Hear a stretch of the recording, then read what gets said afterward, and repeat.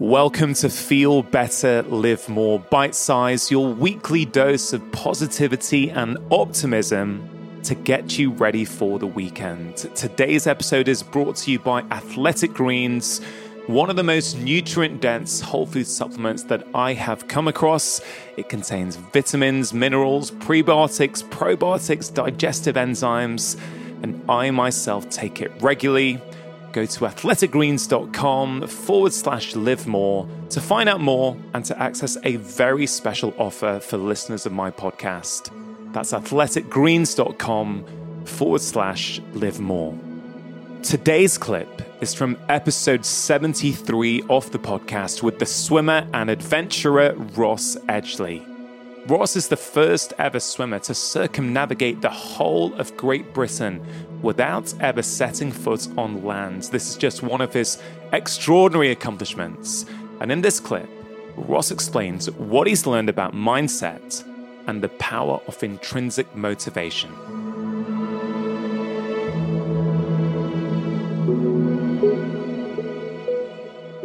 In this era of social media, are we in danger of doing things for extrinsic motivation rather than intrinsic motivation? I think you're absolutely right. So in terms of intrinsic motivation is when you are motivated for internal reasons. So the process is its own reward. When people say, why are you, it could be anything. Why are you knitting? Why do you like going walking in like the countryside? You go, because it just feels nice. That is intrinsic.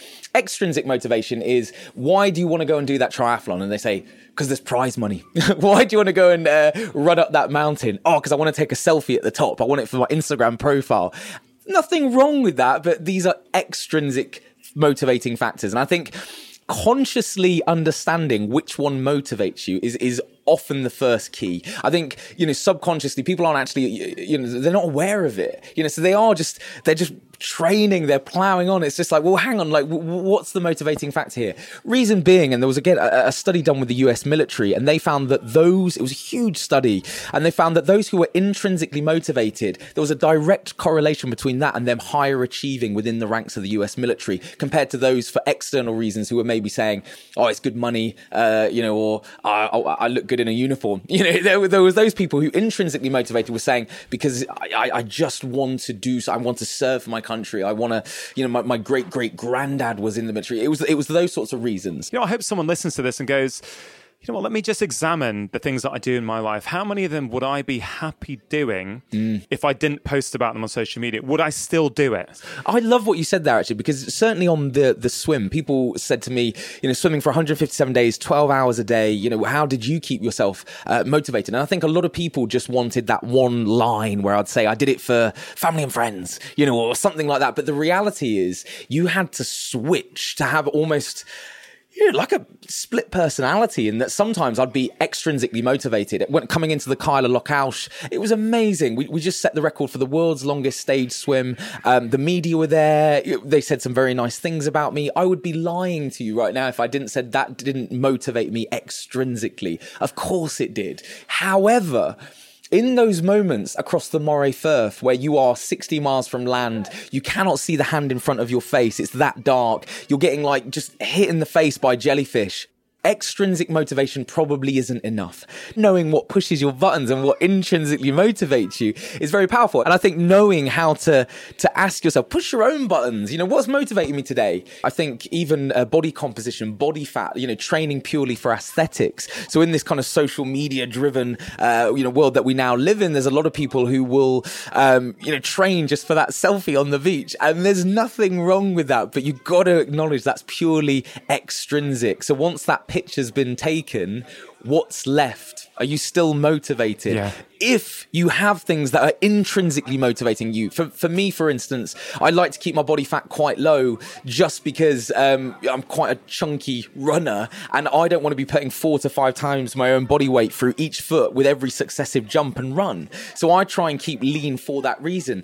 But The reason I also do that as well is because I want to enjoy running. I like the intrinsic feeling of running, and I wouldn't enjoy that as much if I was holding a lot of weight. So my body composition is a byproduct of being intrinsically motivated to enjoy running, but also I won't lie, it was quite nice, again, to be so honest and open, to be asked to do the cover of Men's Health. That was extrinsic, but I had both. Yeah, you had both. And again, I love the way you put that, Ross. It's not about saying, we're all saints and we don't like putting up a good shot on Instagram, right? We're not. We're humans. We've all got an ego to some degree, Absolutely. Right? I don't think we're here to say, don't do that. That's fine, but just figure out what it is. Yeah. When you are putting your body under pressure, when you're on that boat, when you're swimming, were there some days where you thought, I'm not going in there. I just can't do it. I just want to stay here. I want to sleep. I just can't get in the water. We're more powerful than our own mind allows us to believe. My mind was playing all sorts of tricks on me, saying, stay in bed, have a rest day today, Ross. Oh. So how did you motivate yourself? I think one of the things that always worked for me was the fact that I said, I am not stepping foot on land until I have finished this. When you have made that absolutely infallible law, and you said, that's how this finishes. It finishes with me being pulled out of the water against my own will, or I walk onto Margate Beach successful. Then any question you ask yourself, that when your mind starts playing tricks and goes, maybe you should have a rest day today, maybe your tongue's falling apart, maybe you should miss this tide, maybe it's a little bit ropey outside, we're swimming in 40 knots of wind, is that safe? The answers always swim. Every question that was thrown up was completely irrelevant when you think about it in cold, hard logic. And I think that's sometimes the same, that again, when you wake up in the morning on a Sunday and you said, I said I was going to go on for a run today, but I think, my knees are feeling a little, knees are bad. Maybe I should rest day. I should have another rest day. Yeah. Again, this idea of that I was fortunate enough to learn from the Royal Marines, that they said, Ross, when you are in a 30-mile yomp with 50 kg on your backpack, your cognitive clarity is that of a 5-year-old. When you are sleep deprived, tired, had a hard week at work, and all of a sudden someone's saying to you, remember that session you said you were going to do on Sunday? Know that it's fine that you are functioning with the cognitive clarity of a 5-year-old. And this was one thing that always stuck me with the Royal Marines. As a sports scientist, they said, Ross, you're a sports scientist, so you are used to performing at your best when you feel at your best. We're Royal Marines. We're used to performing at our best when we feel at our worst. What about someone who's listening to this who is relatively inactive? They want to get healthier. They want some inspiration to get going. Where can they start, and how can they apply this in their life? Yeah, I love that question for two reasons. Number one is because I think too often we are heavily marketed, the gym or certain sports, or, they'll say, this is the best way to lose weight. And it's just like, no. You have to start looking at behavioral science. Only just now we're understanding adherence. So International Journal of Obesity, 2008, they did a huge meta study, so a study of thousands of studies, and they wanted to know what the best diet was for fat loss.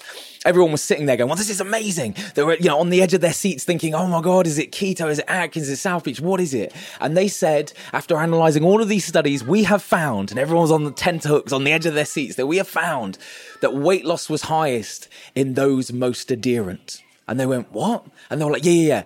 The diet doesn't matter. Sticking to it does.